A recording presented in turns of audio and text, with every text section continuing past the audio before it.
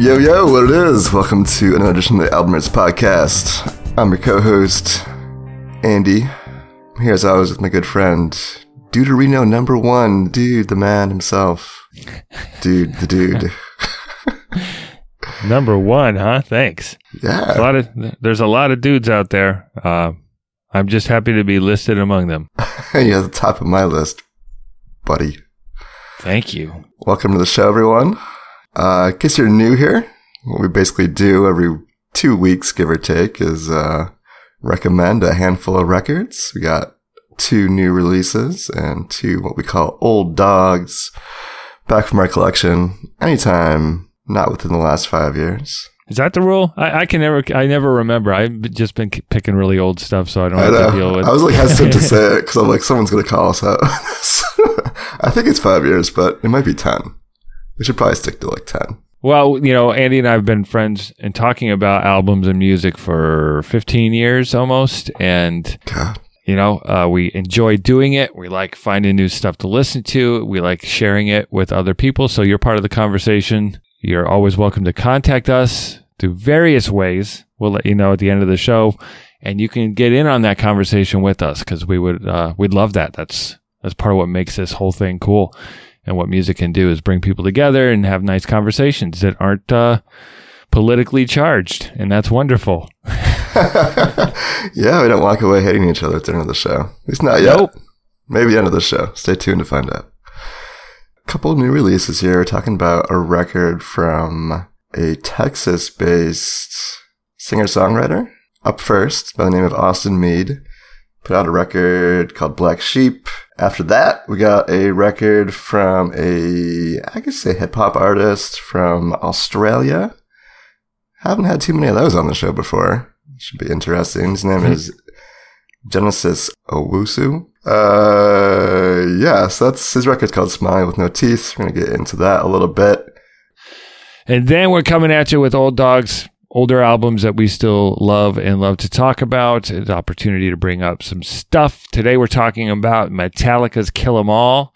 Then we're going to get into the Melvins, or just Melvins rather. Not the... Just Melvins, please. Yeah. Yes. I made the mistake before. I will not do it again. Their album, The Maggot, not just Maggot. Correct. It's going to be fun. We got a lot of good stuff to talk about today, and maybe we should get going on it, eh? Hey, let's do it. All right, so here we are. It's time for Austin Meade, Black Sheep, and the track is Dopamine Drop. I can't control the feeling, that dopamine drop. I'm not the kind that likes a love song. I hate the way it makes me feel, to think of holding you closely.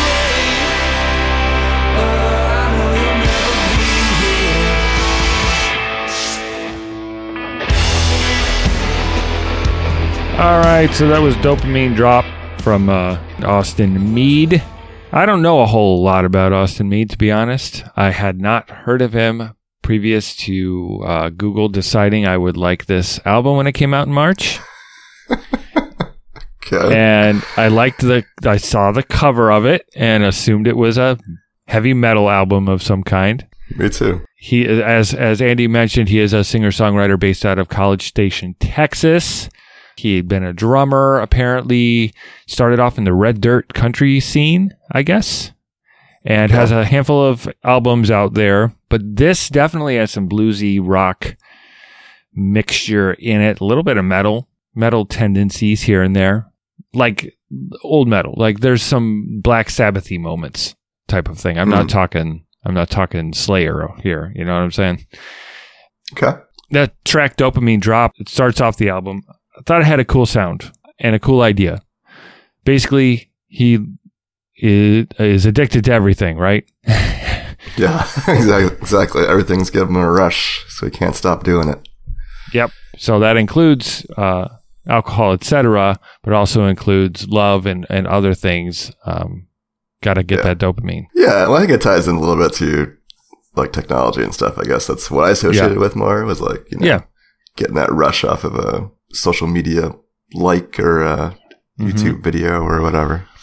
Or a bunch of people downloading a podcast. To each their own. Yep. So, I mean, all in all, to me, this is it reminds me a little bit of Matthew Sweet. Okay. Can you hear that? That's sort of alt rock, but radio friendly. Ryan Adams, maybe, because there's a little southernness here too. You know what? I was thinking about it, and overall, it's a good feeling album. It's got solid songwriting. I think it has a broad radio friendly appeal, like in a pop rock sort of way. And I think a lot of people might like this. In this day and age, I think that's important because it's tough to get something that a lot of people are into from different perspectives of music taste, because people are so in different camps now. There's not a lot of crossover. What do you think about this, man? Well, I think what you say is accurate. I really enjoyed the opening cut that we played. I really enjoyed the closing cut, the title track, Black Sheep. Both pretty bluesy, a little bit more aggressive than the rest of the record. The middle, and 80% of the record, I was okay, I would say. I didn't love any moments on here besides the opening and closing. Most of it felt a little just middle of the road, I guess, to me. It's very clean sonically, yes, which I think maybe a little more. We got that bluesy guitar there, which he does occasionally. Mm-hmm. It'd be nice to have a little more grit to production. Maybe make it feel a little more, a little more emotive, perhaps. More grungy. Yeah. Yeah, it is definitely clean, but I think it's an enjoyable listen from start to finish. I think people who are fans of that softer side of late 90s alt rock will like this. Mm-hmm. It just sounds good. It just sounds good. Do I get some of the songs stuck in my head? Yes. Does it make me think, oh my God, I've been inspired to do something? No, it's just good rock and roll that's country adjacent, with some songs that are clever, like the Deja Vu song, which obviously it's about deja vu on a Sunday afternoon. And I think from what I read, it does have some connection to pandemic and the feeling of every day being the same, Yeah, I could feel that. Happier Alone is kind of the most radio friendly, I'd say. This is the one. Ko Wetzel is in the video for it, playing a janitor at the roller skating rink that it takes place in. And it's got a bit of humor in the video. The song has a bit of a lighter touch to it, but, it's about what you'd expect it to be. Could you be happier alone? Do you have to be in a relationship? It's the kind of standard template stuff, but there's a place for that, and it's okay. It doesn't all have to be a fine wine. Some of it can be a delicious Pabst Blue Ribbon beer on a hot summer's day, and that's what this is to me, and I enjoyed it. Yeah, I would agree. This is some Blue Ribbon album for sure. Yeah, Ko Wetzel, man. We listened to talk about one of his records a couple years back. He had so much more personality and humor on his stuff than his Austin Meade. Yeah, they're different artists. They're not the same. Austin Meade is definitely more mainstream, I guess. Yeah, exactly. At least this album. I can't speak for the other work, but this album is a little more mainstream. Was this his first record? No, he's had several releases. But they've all kind of, from the little bit I listened to of the others, this is the slickest. The slickest sounding. Okay. So maybe he's moving in this direction. I think the majority of people find that comforting. People who aren't super duper crazy music freaks. Well, I think like you said about, if you're a fan of Ryan Adams, I think you probably would appreciate this because it hits out a lot of the same notes that he does. I highly recommend checking out this Austin Meade album, Black Sheep. It's a lot of fun, and we're coming into summer, so go have some fun. Yeah, man. Good pick. I appreciate that you dug this one out because, like you said, there's not a ton of information on him out there, so hopefully we can help spread the word a little bit. For my new release recommendation here, we're talking about Genesis Owasu. He put out a record in March of this year called Smiling with No Teeth. Anyway, so this is Genesis' debut record. He is natively born in Ghana and then moved to Australia as a young lad where he was raised. The record here primarily touches on elements of a bunch of different genres. Hip-hop, funk, rap, soul, R&B, and alternative rock, and he definitely does touch on all of those in a pretty substantial way. He lists his influences as Kanye West, Outkast, and Jimi Hendrix. Pretty good company there. We are going to jump in and play the second cut off this record. This is The Other Black Dog. Want to be your shield and sword. You'll never be the same. I want to be your flesh and bone. You'll take me to the grave. My chest empty, my brain on fire. I find myself to pass the time. He looks at me with crimson eyes, then hugs me with the grayest eye. A little bit of The Other Black Dog from Genesis Owasu. Yeah, I'm really into this record. I think it's pretty awesome.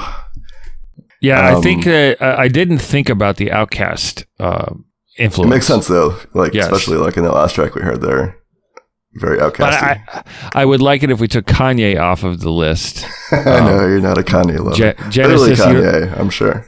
Genesis, you don't need him. And I would put Prince on because I thought that this sounded like pre-Purple Rain Prince, like Dirty Minds. If you ever listen to that album, it had that feel to it for sure. Yeah, no Prince ripoff type of thing, but that vibe was there. Word. Yeah, there's one track in particular, Whip Cracker, towards the end of the record, where Genesis actually referenced like, okay, at this point in the song, we're going to get as Prince as we can. just go full Prince, which he does, which breaks into this really interesting like little funk synth jam freak out there. But before we go that far into the record, I just want to quickly touch on the themes he's talking about here. There's like 3 distinct parts to this record here, I would say, in which he's referring to this black dog pretty much throughout the entire record. The black dog, at least what I got from it, is kind of, it just takes on this persona of, like, at the beginning of the record, it seems to be talking about, like, internal conflict and depression. He has this line here, all my friends are hurting, but we dance it off, laugh it off. Scars inside our shoes, but we just tap it off. So he's talking about this sort of, like, deep-seated depression and sort of anxiety that he feels, I think, primarily as a black person living in a primarily white country. Later in the record, it seems to materialize as more of an outside force, where it's there's a song which is just titled Black Dogs, about 2/3 of the way through the record, which is more about like just the microaggressions, I guess you would call them, that he feels put against him just in his daily life in Australia. And I think the record kind of like comes to a peak at that point where he's like really feeling all this pent up aggression and then lets it out on that track and then Whip Cracker that we just talked about a second ago. And the album comes to a really kind of calm resolution with some really interesting songs towards the end of the record. There's a song here about fishing, which really stands out sonically. It's like really like a soul, like almost like spiritual vibe to it that I was not expecting at all. It really sounds beautiful. And he puts in some really nice ballads there at the end of the record too. He really has a pretty decent singing voice as well as rapping. And he mixes them all pretty well together. I was really impressed with this record overall. Sounded like you had some thoughts on it as well.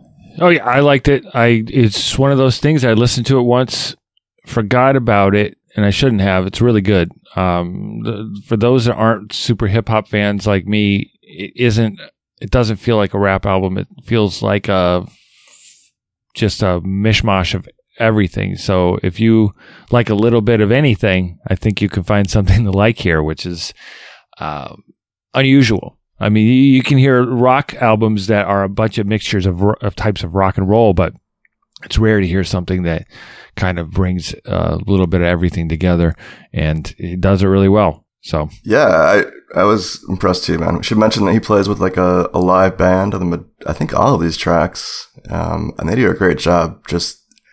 I mean, a lot of times these records, when you say like they're pulling from different genres, like they'll pull in like a funky guitar line somewhere. Like the whole band shifts tone multiple times through even individual songs. There's a song on here that sounds a lot like Bruce Springsteen to me. And the song before that is like very much a pretty hardcore rap song. It works surprisingly well. He has a lot to say. Just, it's not super in your face. Like you can definitely just enjoy the vibe and the sort of like danciness of this record. But I think there's a deeper message once you dig into the lyrics a bit. Yeah, I was really impressed with this. It's probably, to date, I would say in 2021, my favorite record of the year. Hopefully it will stay that way. So it's up there for me too. And that doesn't say enough for you. I know. There you go. Well, and when I look at the year, I do try to think about the different kinds of music that I've listened to and hold on to things from those different kinds. Otherwise, it would be, when I pick my top 10 at the end of the year, it'd be 10 country albums most likely, or 10 metal albums or rock albums, So when I hear something, I'm so glad you brought it up for the show, because I liked it. It got lost in my list of listening to all sorts of stuff, and I didn't think to tag it. So thank you for bringing it up, man. I won't forget again. Got to earmark this one for sure. Yeah, so if you're a fan of like Frank Ocean is who I thought about a lot, especially towards the end of this record, or Young Fathers, that Scottish hip hop group. It's kind of alternative hip hop. I think you would really appreciate Genesis Owasu and his record Smiling with No Teeth. All right. Thanks, Andy. Now we come to the period of the show where we stop being new and we start being old. You should be good at that. Old dogs. All right. So for my old dog pick, we're going to Metallica, as we mentioned at the top of the show. I think we should, before we dig into these records here, we should just preface this section with maybe a little disclaimer, warning, like this shit is going to be heavy as fuck, and these records are going to kick your ass. So just in case you're not ready for this, if it's early in the morning, just giving you full fair warning here. Going pretty heavy. And you had to listen to Andy talk like that. That was very disturbing. All right. Well, so here's Metallica from the album Kill 'Em All. This is Seek and Destroy.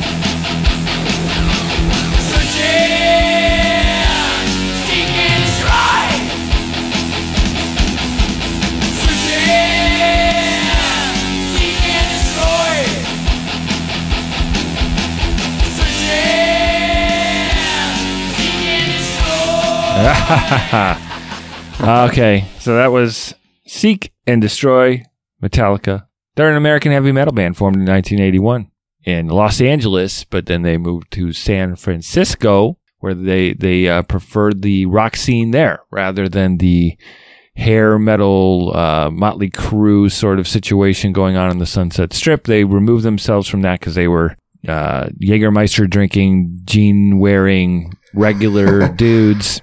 Not too cool. Glam guys. Yeah. Yes.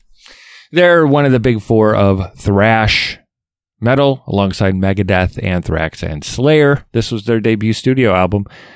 And it was recorded with producer Paul Cercio at the Music America Studios in Rochester, New York, which I did not know prior to. Are you kidding me? This was recorded in my hometown? Oh my God, I had no idea. It was.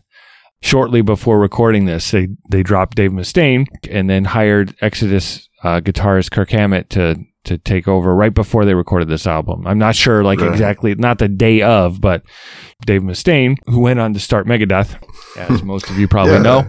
I think he wrote a fair amount of the songs on this record, right? Yeah, some of it was written by him. You can see he gets writing credits on some of the songs, but he is not pictured on it, not part of the band at the time of recording. Right. So there's a lot of Metallica albums to talk about. I mean, not as many as there should be, considering how many years they've been around, in my opinion. They take way too long to record albums now. I wouldn't say this is the best. Would you? No, it's not. But it is important. Yeah, that's why I wanted to talk about it. I mean, I wanted to talk about a Metallica album, and I went back and forth. Master of Puppets would be the easy one to talk about because it's kind of like their classic and probably my favorite. I also really considered And Justice for All because it is so technical compared to this. It's a big step. Oh my God, it's huge. I mean, it's just the songs are huge and the arrangements are ridiculous and the guitar work and it's just out of control how much is going on there. While this is much simpler, although they do have nice songs. It is, but it is still, I would say, impressive to hear, especially considering the time period. Yeah, I mean, I'm comparing it to themselves, not to other bands. Well, yeah, sure. So what I like about this album too is we used on some of our older shows we were focusing on the new wave of British heavy metal bands like Diamond Head and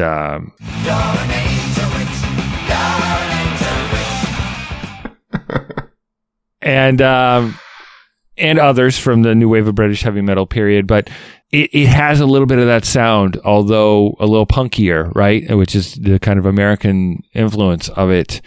And you can hear that reverence, and it's so weird. James Hetfield's voice being a little higher here. They were like late teens, early 20s, I think, at this time.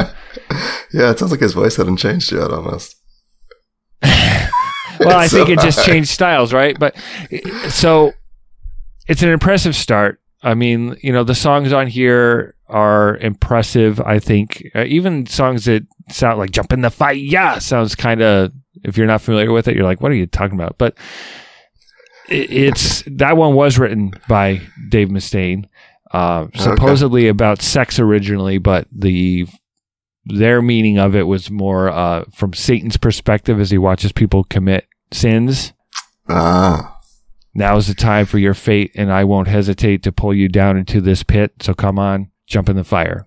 Jump in the fire. Fire! So they were going for that evil, sort of thing with Whiplash and the Four Horsemen. Right. Yeah. I kind of like that sort of. I mean, generally in metal, I don't love that sort of, swords and wizardry type thing, but I think it works here. It's more the darker side of that. This was more about evil. Yeah, evil, exactly. Yeah. More about the evil in the world and evil in people and not about like worshiping Satan or fighting a dragon. Mm-hmm. The original title for this album was supposed to be Metal Up Your Ass. Now, I assume you've seen those T-shirts where there's a toilet with a hand coming out of it with a knife, like a Metallica T-shirt, Metal Up Your Ass. Yeah. Yeah, so I have. They sold those, but that was going to be the name of the album, but... So Kill 'Em All was like the more PC version of... Yeah, the record label didn't want that. That's crazy, man. Like, nowadays, I can't imagine anyone releasing an album called Kill 'Em All. Like, especially with the bloody hammer on the cover. Never. I mean, maybe in like an underground record, but it would never be an influential record. I think it's because this is a known quantity to us now. Like, but when this came out, I wasn't like into this when this came out. What you have to understand, I mean, I listened to it. My cousin had it, but at that time, you could like Def Leppard songs. You could like AC/DC songs, but you had to be all in to be a Metallica fan. You had to be a metalhead socially. Like, you had to choose. Were you going to be a preppy guy or whatever, or were you going to be, if you liked Metallica, you had long hair, sleeveless T-shirts, and everyone called you a headbanger or burnout at my school. Like, it was a line. There was a line. You couldn't play around with liking these bands. Get full Metallica. Yes. Never go full Metallica. Now, I remember having an Anthrax pin I wore on my jean jacket, and I was kind of a clean-cut dude. Spiky, mullet type of situation. And some metal guys called me out on it for being a poser because I wasn't one of them. So it was kind of weird. I think the Black Album is the album that made it that made Metallica accessible to everyone. And that's the gateway when I started going, okay, now I'm allowed to like these guys without being without being a part of a particular social group. Right. And then I really got into the older stuff from that point on. But that, I can't claim that I was in it from the beginning with Metallica, although I'd like to. So speaking of in it together, there's the Four Horsemen, and we're going to listen to that right now.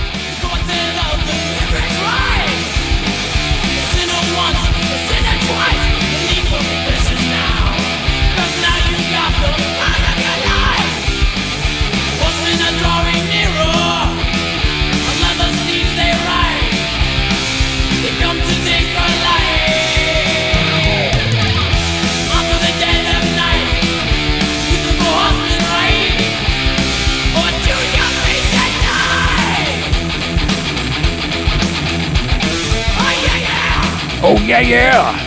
I love that that's been a part of his thing from the beginning. Yeah, it's like his calling card. Yeah.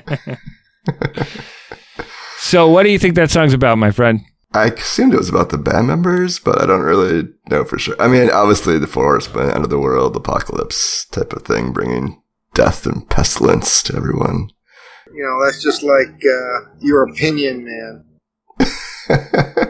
Isn't it about them? Like, kind of like bringing this to the world, yes. Like bringing this thrash sound to the masses?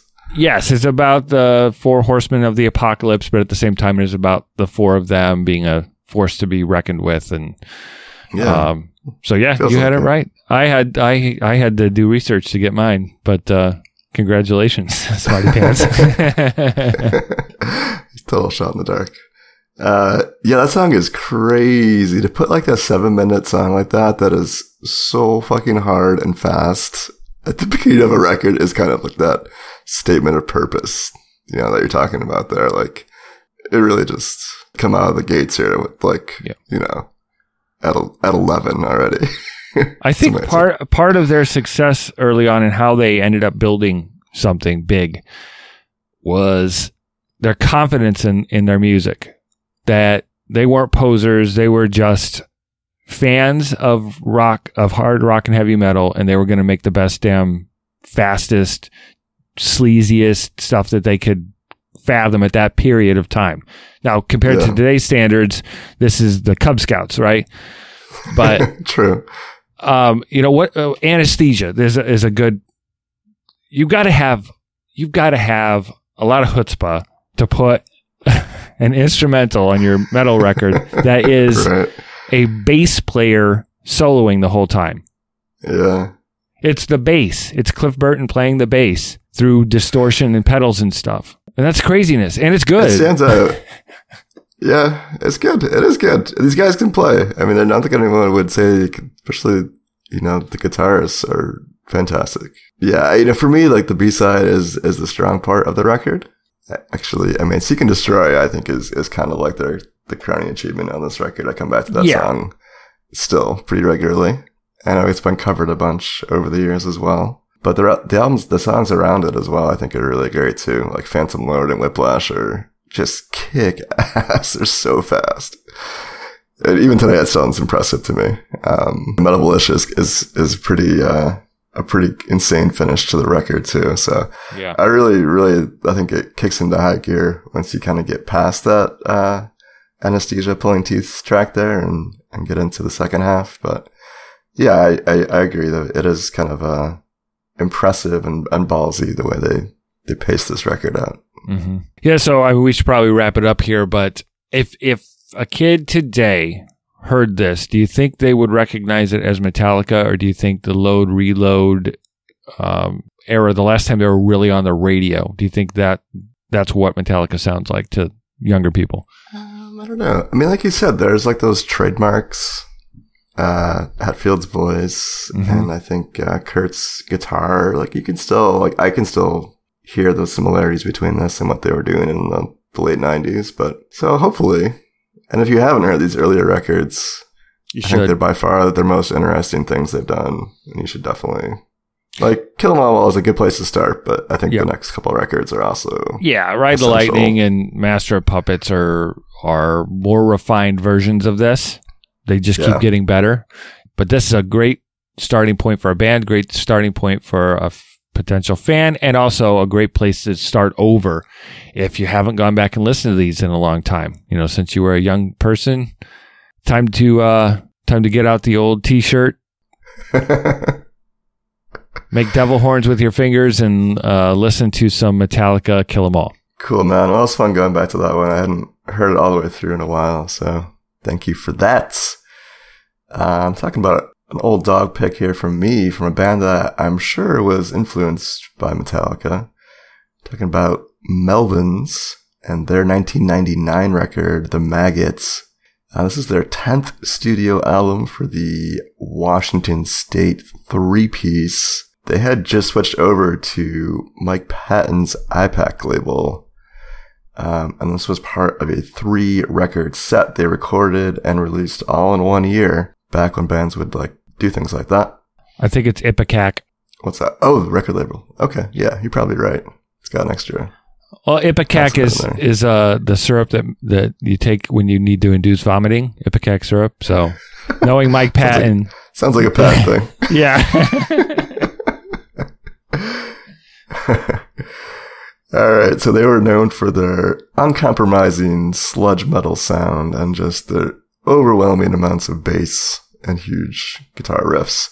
We are going to play a song that nicely exemplifies that sonic palette. This is a bit of the Amazon.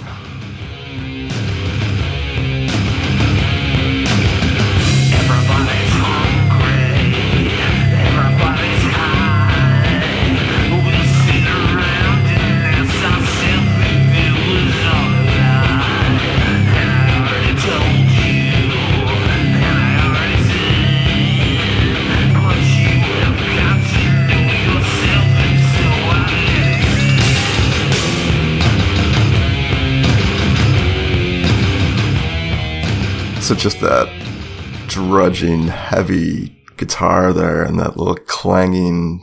chugging. Yes, it's coming for you. As they say in the song there, you come and poison all the things I once set upon. Just super menacing, super in your face, kind of like Metallica. A little bit slower though. It's the big difference here. They kind of got, because they're from Washington State, I think during the 90s, they got confused that they were somehow like a grunge band, which I would say they certainly are not. No, they're not. I think at one point Kurt Cobain had said they were his favorite band or something, or he had said that they were their favorite band. So people lumped them together from being from that area, but they're really not. They've been together since they're the mid 80s, I want to say. Put out some pretty cool records, more punk rock style back then. All right, so for me, I think this is one of their more consistent records, at least sonically. It stays in this pretty heavy vein all the way through. That's not always the case with their music. They oftentimes switch things up quite a bit. I think that's just kind of, the personalities are kind of chaotic and random. But I come back to this one the most. What did you think, man? Has you heard this record all the way through before? I know you know who the Melvins are, obviously, but... I had heard this before at your behest, but I've never really gotten into them. And every time I listen to them, I'm not sure why I haven't gotten into them. And then I don't get into them again. So I'll... Just doesn't quite scratch that itch for you? I don't know. I think sometimes when there's a lot to attack... I have a lot of albums. They've been around a long time. They do. And yeah. I'm not one to just like one album and be good with that. I've got to hear all of them. And that's a big undertaking. So I think that's been part of it, is laziness is why I have not really... I was aware of them all through the 90s, working in record stores and all of that stuff, but I was so laser focused on grunge bands at that time that anything else was second place. And they were an older band too, so it's what do they know, Yeah. You're right. They were. At the same time, I was opening up to other metal and rock stuff, especially as the grunge era started to fade off. So I missed them somehow. Well, they're still around, still putting out music. They just put out a record earlier this year. That was pretty interesting as well. But I think for me, this one really checks all the boxes. It is ridiculously heavy. I used to play this in my tiny little Mazda, which had a very nice sound system in it, and just scare the shit out of people in my passenger seat because it would just be rattling all the components and the windows, and everything was like vibrating like you were on like one of those bridges, that was like waving up and down. It was pretty crazy. Why don't we play one of the heavier songs on the record? This is a little snippet of The Horn Bearer.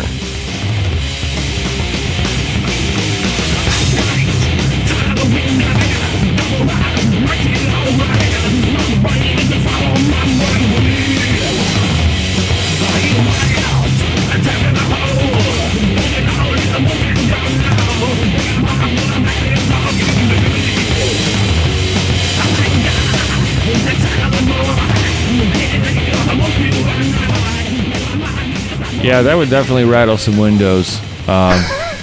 It's so crazy. You just don't hear people doing that much anymore. You don't hear window rattling rock and roll going on from people's vehicles much. Although the other day I was walking my dog and I hear this SUV coming and this super loud kind of sound coming from it.